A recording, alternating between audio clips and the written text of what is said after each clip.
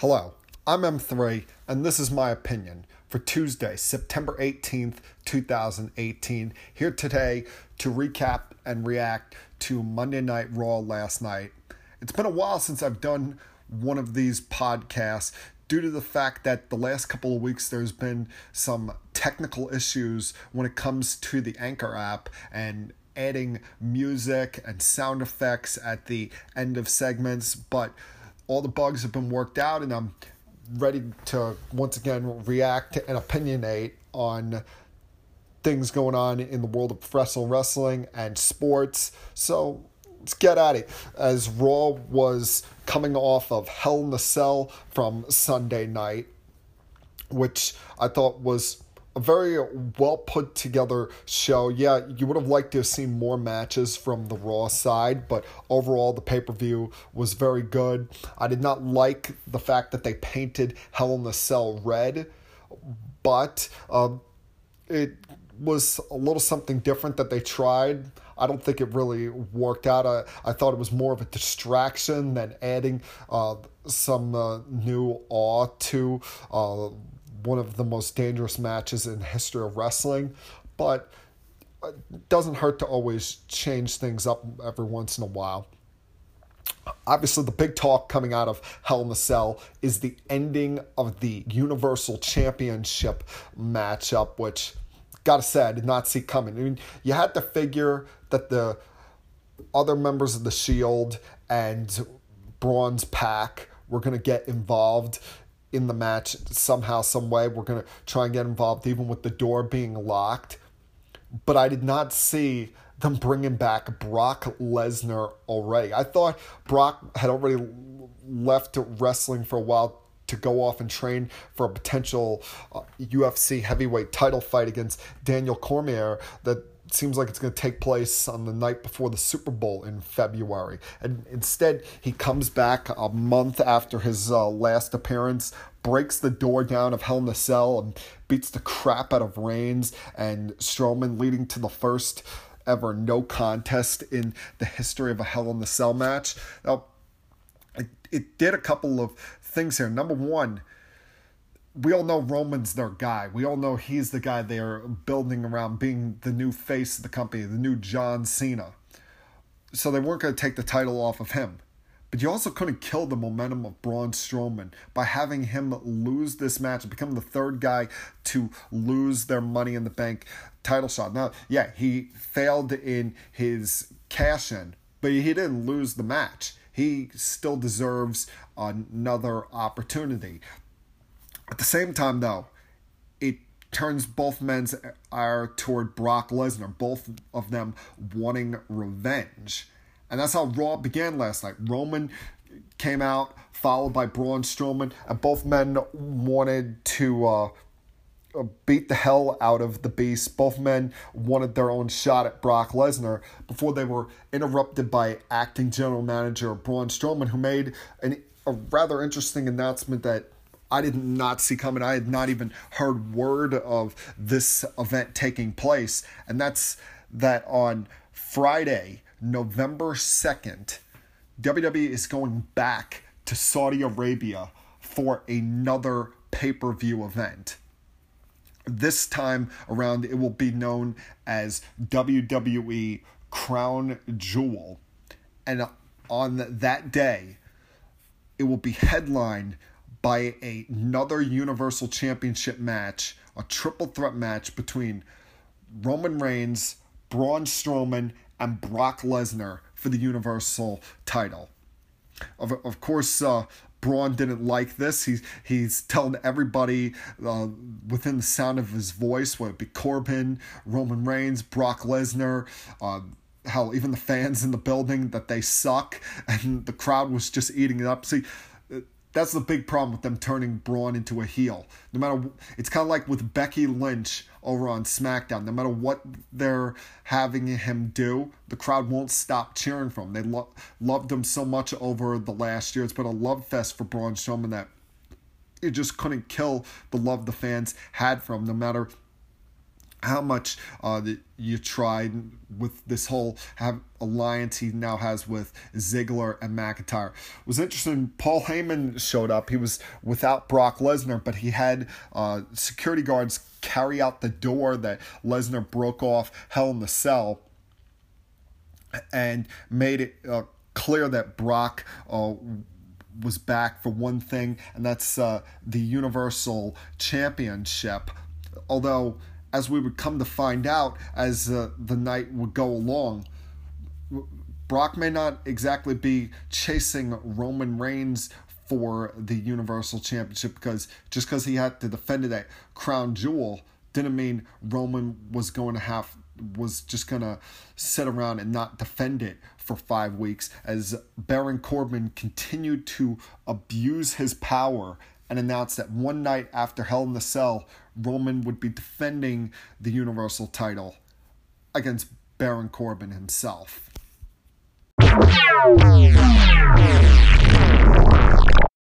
As I mentioned earlier, the Shield and Braun's Pack both got involved or attempted to get involved in Hell in the Cell on Sunday, coming off of their great tag team matchup that they had for the tag titles earlier in the night. I'll tell you, that tag team matchup, even though it was Hell in the Cell, even though you had 2 Hell in the Cell matches, that tag match stole the show, because that thing went on for about 25-30 minutes, and it got to the point where you were hoping the match would never end. Everybody was hitting their best shots, and both teams continued to show resiliency kicking out. You never thought it was going to end until, out of nowhere, Drew McIntyre hits the Claymore kick on Seth Rollins. Now, after that match and the fight between the two teams on top of the cell, you figured that things were long but over between these two sides, and the rivalry continued last night in separate singles action, first being with Dean Ambrose going one-on-one against Drew McIntyre for the first time. And throughout the early parts of the match, Dean, being the smaller of the two, worked on McIntyre's leg to try and bring him down to his own size, try and get him a little bit even in this fight. And McIntyre was able to fight through that at times, even limping through the match. But you could tell that they've got big things for Drew McIntyre on the horizon. You could tell that they view him as a big star in the long term, because since he's come back to Monday Night Raw, I don't believe he's been pinned. Since he's aligned himself with Dolph Ziggler, they've gone on to win the tag titles in a controversial fashion.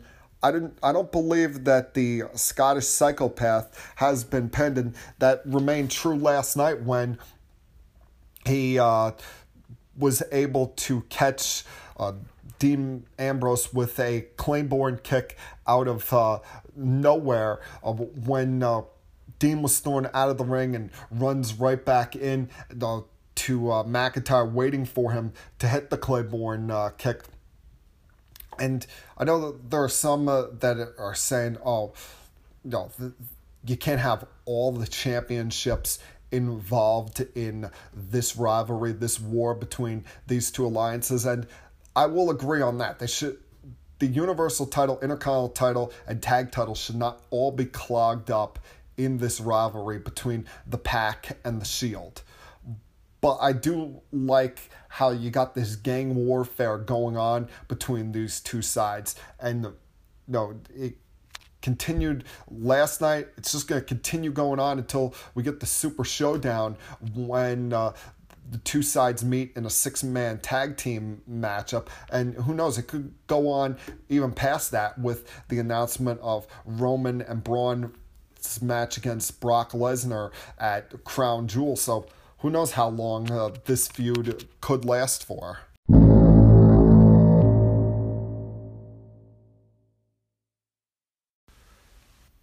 There are plenty of times I've brought up over the last several months where there's been rivalries that didn't make any sense, that have lasted too long. Whether it was Bobby Roode versus Elias, whether it was Titus Worldwide going up against the Authors of Pain. Well, now we have another such situation.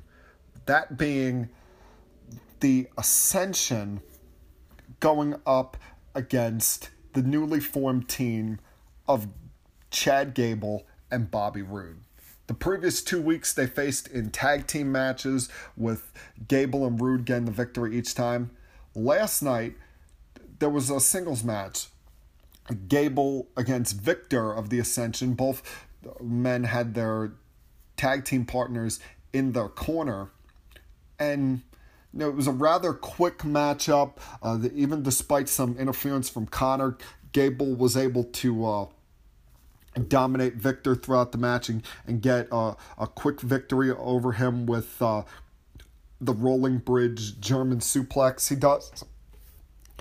After the match, though, you saw that this could continue for at least another week. When Gable and Roode were celebrating, Connor came in the ring and attacked them, taking both men out, maybe signifying that there'll be a singles match between Connor and Bobby Roode next week. I got just a bunch of problems with this. This feels like, just as I mentioned before, total time-killing, space-filling segment. A rivalry where you have four of these guys that haven't been used much in recent months. How the Ascension has been booked so awfully since they came up to the main rosters that it's just good to see them involved in anything for once. Chad Gable's too good of a talent to just be wasted and hidden on main event every week, and the same goes for Bobby Roode. So if this is their excuse to get these guys all on TV, then fine.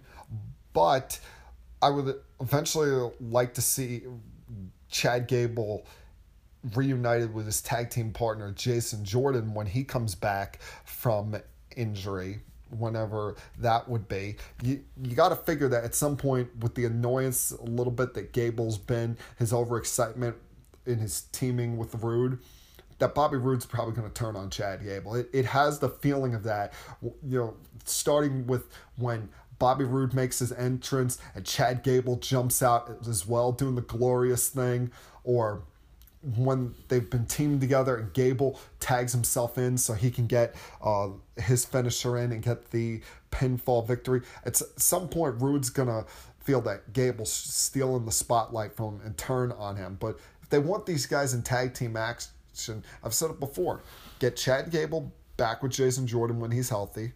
And with Bobby Roode, pick up a phone, call to somewhere in Nashville, Tennessee, wherever James Storm may be hanging out. Tell him we got beer and catering.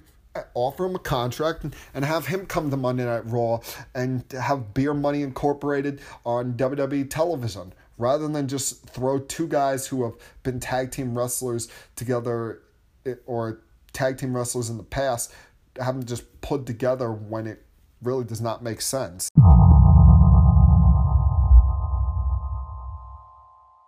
Still 2 weeks away from Super Showdown in Melbourne, Australia, but I give them a lot of credit, the fact that this show has been built up already better than they did with the Greatest Royal Rumble event in Saudi Arabia. That show came off as more or less, kind of a pay-per-view version of a house show. Well, this one's got you excited. It actually has a build up to all the matches that are taking place. It's legitimate rivalries, not just title matches that are seemingly thrown together at the last minute. That includes the main event. For the last time ever, Triple H versus The Undertaker. Because it seems like every week we've had opinions expressed about this match. We've had Triple H or The Undertaker show up discussing their thoughts about the match. He even had that 1 week when Shawn Michaels appeared, and to everyone's surprise, The Undertaker made his first appearance on Raw in a year and a half to confront him. Well, last week, Triple H showed up almost seemingly mocking The Undertaker, or saying that The Undertaker had become too sensitive based off Shawn Michaels' comments and thoughts on the match. Well, of course, The Undertaker was going to react to it. Of course, he was going to have a response, and made another appearance on Raw last night to address those comments made by Triple H, saying that Triple H was delusional himself, also saying that he wasn't going to be fooled by Shawn Michaels and how he's staying out of this, that he's just going to Australia to watch the match from the crowd. He didn't believe that 1 second. So The Undertaker announced that he was essentially going to have an insurance policy, and just made this match even bigger, because he said that Triple H is going to have Shawn Michaels in his corner watching his back for this match. Then he's going to bring his brother, the devil's favorite demon, Kane, with him to be in his corner, and just added an extra level of intrigue to this matchup.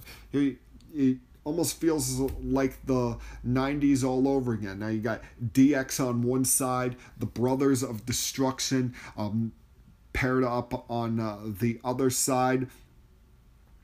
It would have made the segment all more impactful if Kane had showed up himself. But a couple things here. A, Kane is the mayor of Knoxville, Tennessee.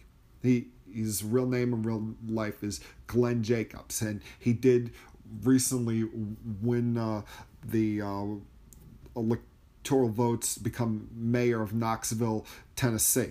So you don't know what his schedule is, and if he could have been there, they probably would have flown him in there to make the segment more impactful, but it'll be good to see him again. Last we saw him was in July when he was taken out by the Bludgeon Brothers, and that's the other thing. They still have to play up a little bit that they wrote him out of the storyline with an injured ankle there, so good that they gave time in between that, but I think that this whole last time ever thing is a little bit of garbage here. I don't like when they put labels like that on this match, whether it be when they faced back at WrestleMania 28 with the end of an era match, especially because those two weren't the only ones part of that era.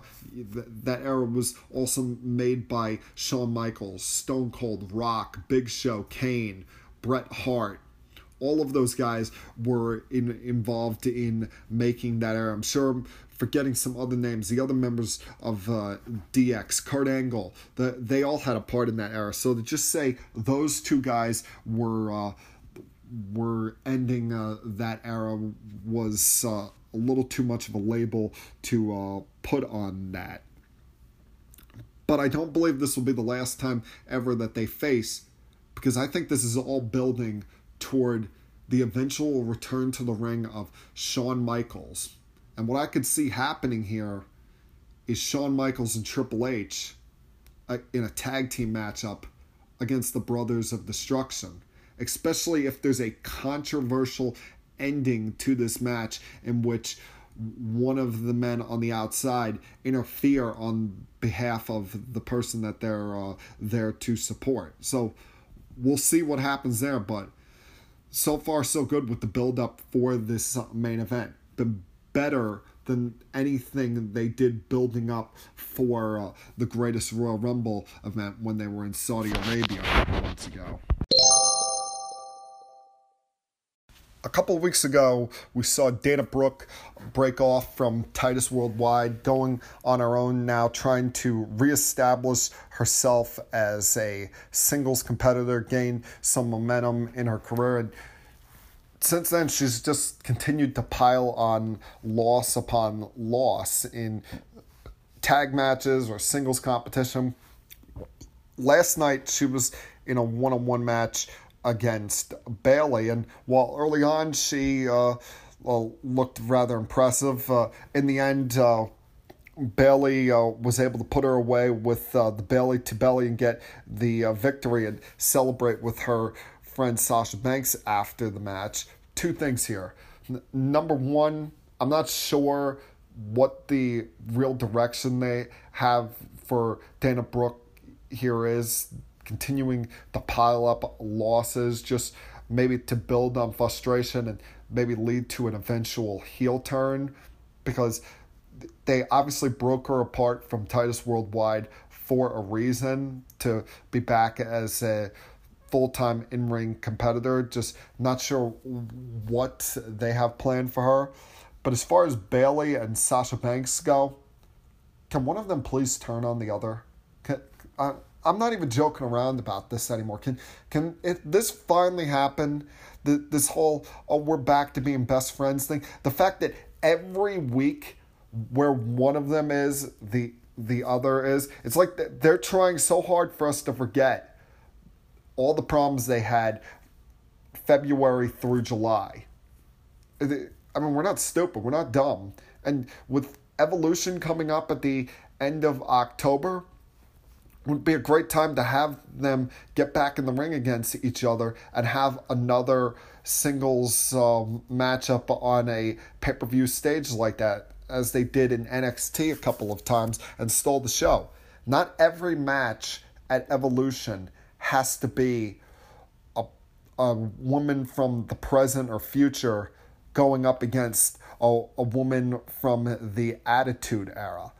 You don't have to have every match be like Trish Stratus versus Alexa Bliss or Lita against Mickie James. You can have current members of the women's roster face off in one-on-one matches, because that's how we've gotten to this point. That's how we've gotten. Yeah, Trish and Lita opened the door for the rest of these women, and ended what was just the Divas era, where it was not about nothing but being hot and seeing who looks the best in a bikini. And as a guy, there's nothing wrong about that. But to see the women's evolution over the last couple of years and seeing how hard these women have worked to change everyone's opinion of women's wrestling, they should be, the women of today should be featured as much as the pioneers that set them up for this spotlight. And so while it's great to have all of these dream matches put together, you can still have actual feuds built up for that event. And that's why they've got to have Bayley versus Sasha Banks take place on that night. One thing that amazed me coming out of Hell in a Cell is the fact that Seth Rollins and Dolph Ziggler were both able to avoid serious injuries on that night.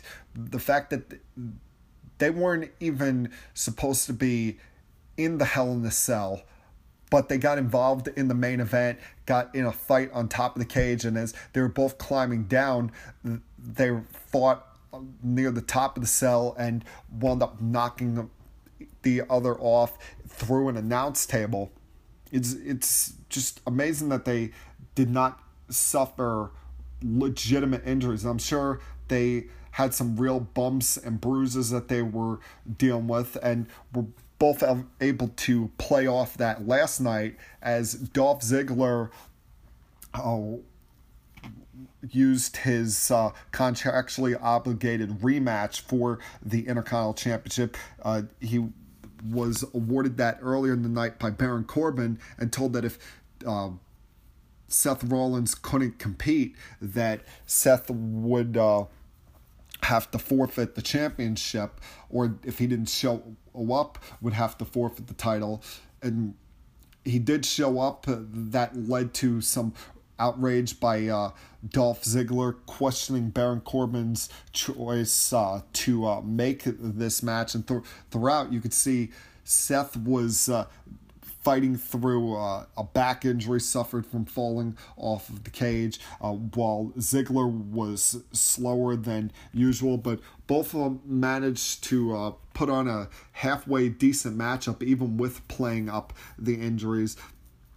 And in the end, Seth Rollins was able to hold on to his Intercontinental Championship. Now, it was shorter than some of the great matches we've seen them in recent months have, but they had to play up the injury angles here. You couldn't just have them both walk out there and act like, falling off the cell was no big deal. That's why there was some question at the time, Seth going for the superplex from the top rope and then to set up with the Falcon Arrow, and Dolph was able to counter that into a roll-up, only for Seth to kick out and bounce off the ropes right into the curb stomp. But even for the short time it was still a halfway decent Intercontinental title match. Not anywhere near the level of the matches that they had over the course of the summer when Dolph first won the title, or their Iron Man match, or when Seth won the title back at SummerSlam. But still a very quality match for these two, even when they both had to play up injuries from their falls on Sunday night.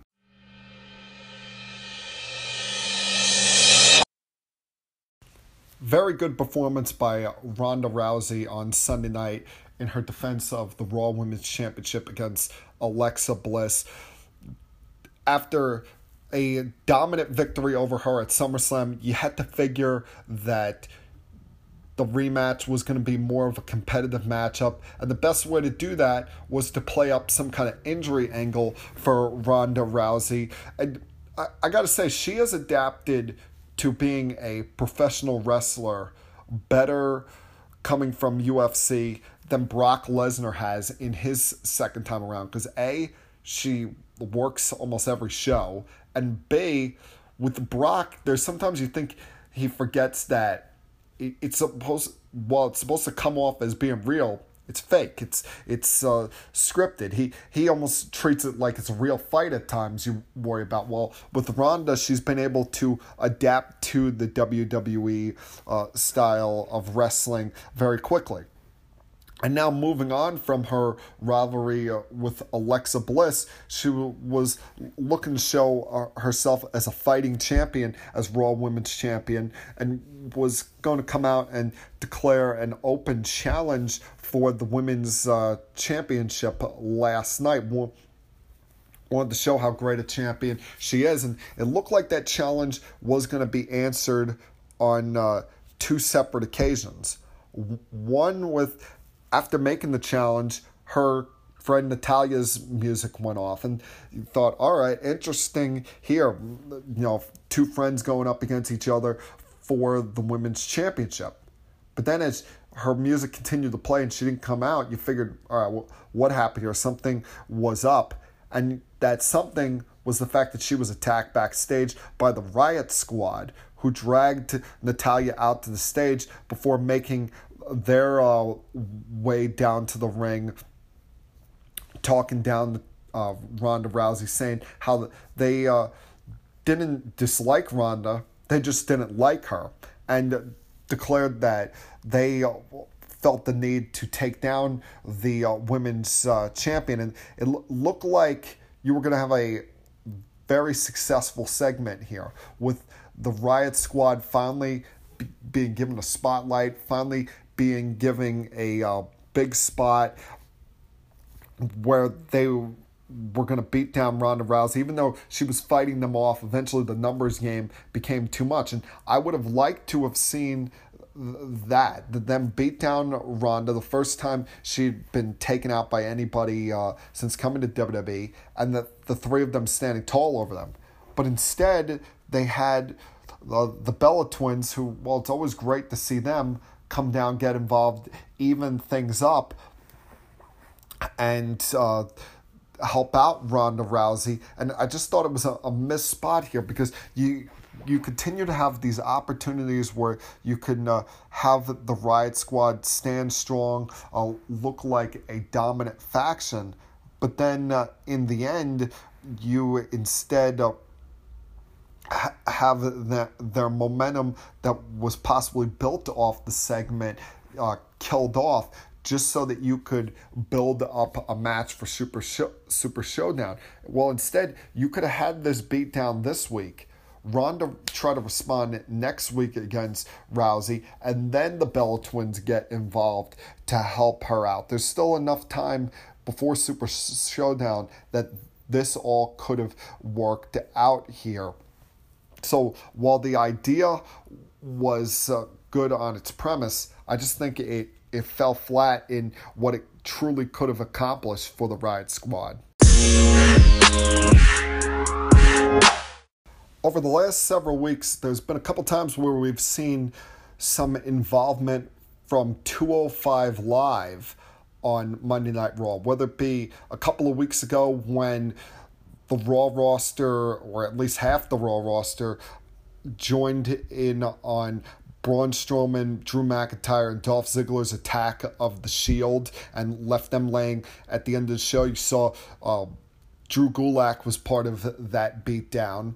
Or the last couple weeks, how 205 Live General Manager Drake Maverick has now taken on the role as the manager for the Authors of Pain, leading them to a couple of squash victories over local jobbers. Well, last night was the latest in that continued trend, as we saw Bobby Lashley now has a new manager, and it is none other than the man of the hour, Lio Rush, who came out prior to Elias versus Bobby Lashley to interrupt Elias's most recent attempt at performing for the crowd, to hype up his man Lashley, and continued to back up that hype by making his way over to the announce table, talk up Lashley during his match against the Drifter. And as the match was going on, Lio Rush began talking about Kevin Owens' attack on Lashley a couple of weeks ago, and that drew the ire of KO to the point where he came out and confronted Lio Rush over at the announce table. And we saw incredible athleticism from Rush here, with him throwing the chair toward Kevin Owens, being able to avoid his initial attack at the table by climbing on the table and jumping over KO, running down the rampway, avoiding the attack from Elias by jumping over him, then doing a backflip off of the ring apron, to then avoiding Elias's next attack with the duck under from him, only to eventually be caught by Kevin Owens, but was able to avoid the ring apron powerbomb when Lashley grabbed him and pulled him into the ring. And I've got to say, I like this role for Lio Rush. I like him getting this spot. It plays up better for him than it was being, that outspoken, braggadocious heel on 205 Live, just coming out every week bragging about himself. Now he's got something else to brag about. Now, he's got the athleticism to continue being a singles competitor of his own over on 205 Live. But now he can walk around bragging that he's the manager of Bobby Lashley. And Lashley needed this, because Bobby Lashley, I don't think, was awful on the microphone, but definitely needed a hype man there, someone that could talk for him, almost, his version of Paul Heyman. And someone as outspoken and as charismatic as Lio Rush really does fill that role. One night after losing her rematch for the Women's Championship, Alexa Bliss was ready to move on and look toward helping her friends Mickie James and Alicia Fox start to gain some success on Monday Night Raw by getting them in a tag team matchup against Ember Moon, challenging Ember Moon to find a tag team partner.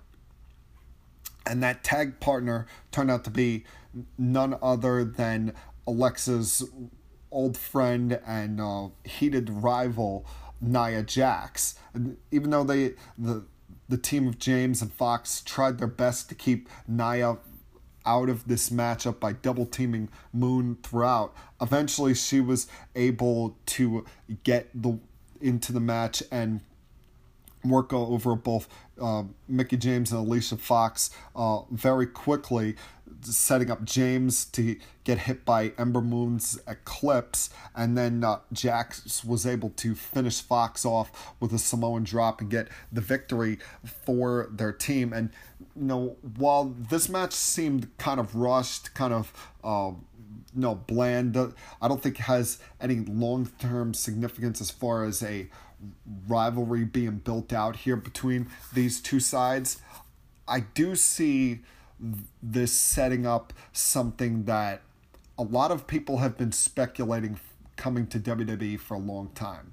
Whether you look at Nia teaming up with Ember Moon, you see this alliance that's going on with Alexa Bliss and James and Fox. You got the Riot Squad. You've got Sasha Banks and Bayley. You look over on SmackDown, you've got women's alliances like the Iconics team of Peyton Royce and Billie Kay.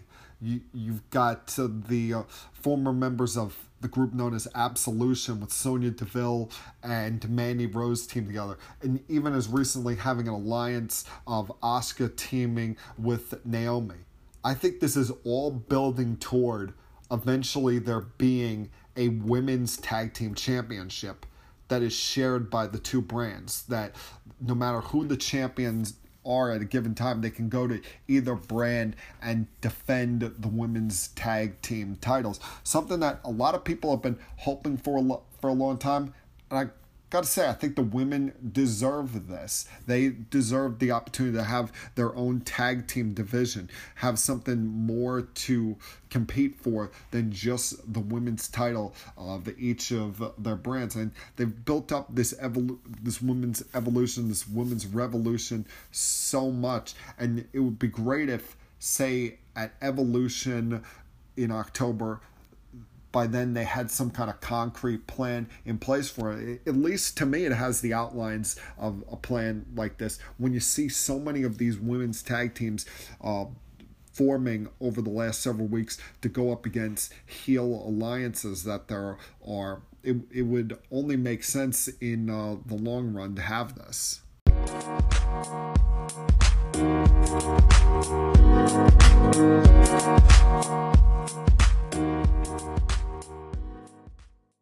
I'll finish up today with talking about last night's main event, in which Baron Corbin continued to show his abuse of power as acting general manager by one night after Roman Reigns competing inside Hell in a Cell forced Roman Reigns to not only put the Universal Championship on the line, but doing it in a match against Baron Corbin himself.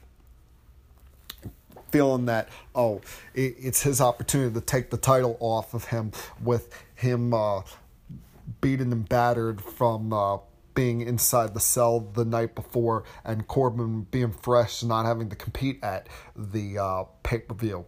And early on, he was able to take advantage of the champion's injuries, able to outsmart him most of the match, until Corbin showed how much of an idiot he truly is by one point throwing a chair at the big dog, causing him to get disqualified. But you knew that Corbin wasn't just going to settle for the disqualification loss. Being the acting general manager, he was going to continue his abuse of power by restarting the contest as a no DQ match. And once that happened, you figured that's when all hell was going to break loose, because Braun Strowman came out He was looking to attack Roman Reigns because he told Corbin early in the night that he hoped he beat Roman so it would be easier for him to win the title at Crown Jewel in November.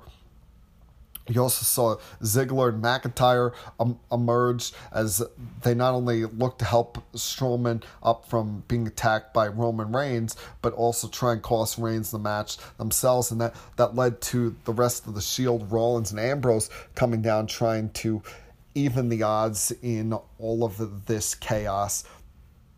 What I was surprised about, you have all three members of the Pack out there. You've got Ambrose and Seth Rollins out there to help Roman Reigns, but it's still kind of 4-3. I'm surprised we did not see Finn Balor come out looking to attack Baron Corbin, because he's still got issues with Corbin dating back to their rivalry this summer. Still wants a rematch from their match a couple weeks ago, in which Corbin initially got disqualified, but then restarted the match as a no DQ match so that he could defeat Finn Balor and break the rules at the same time. So I'm surprised that he was not involved in this. Hell, I'm surprised that Finn Balor wasn't involved in the show at all. But all of these distractions, while it looked like it was going to give Corbin the opportunity to win the Universal title, in the end, it allowed Reigns enough time to get his wits to him, be able to finally hit the spear and successfully defend his Universal Championship. And I mentioned this earlier. They have got to get some of these titles out of this rivalry. You can't have the Universal title, Intercontinental title, and tag titles all part of this gang of warfare between the Shield and the Pack. I liked the rivalry overall. I mean, I wasn't a big fan at first of giving Braun Strowman an alliance, because I figured he worked better as being the monster amongst men, or being a one-man army, and didn't want to see them turn him heel. But the rivalry so far has worked between these two sides. You see that they're going to face off at Super Showdown. You've got to figure that it's going to continue at least through the month of November, with the fact that Roman Reigns and Braun Strowman are going to be involved in a match with Brock Lesnar in Saudi Arabia in 2 months, say. So you got to figure that this one could go maybe until the end of 2018. With the stars you have in it, it has the staying power to be able to do that. But at some point, you've got to get the Intercontinental title and the tag titles out of this rivalry, because we know Roman's going to be Universal Champion for a while. He's their guy. He's the guy they're building up.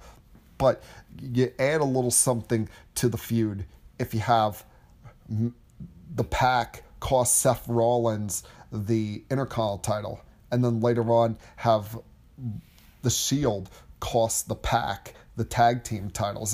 That's just something that they should look into, rather than have all of these championships stuck in this one feud. But there's more time to go before we get to that, and it's going to be interesting to see what these two sides do to each other as we continue to get closer and closer to Super Showdown on October 6th. I'm still undecided on whether I'm going to wake up at 5 in the morning to watch this, if I'm that much of a degenerate to get up that early in the morning to watch professional wrestling, but we'll see what happens on that day. For this Tuesday, September 18th, 2018, I'm M3, and that was my opinion. Remember, follow me on Twitter at M3Rosansky, as well as check out my other podcast, Keeping It Sports with M3. You can find it either on my Twitter account or on Facebook, facebook.com/Keeping It Sports with M3, each and every single week. I'll talk to you all again very soon. Everyone enjoy your night. Peace.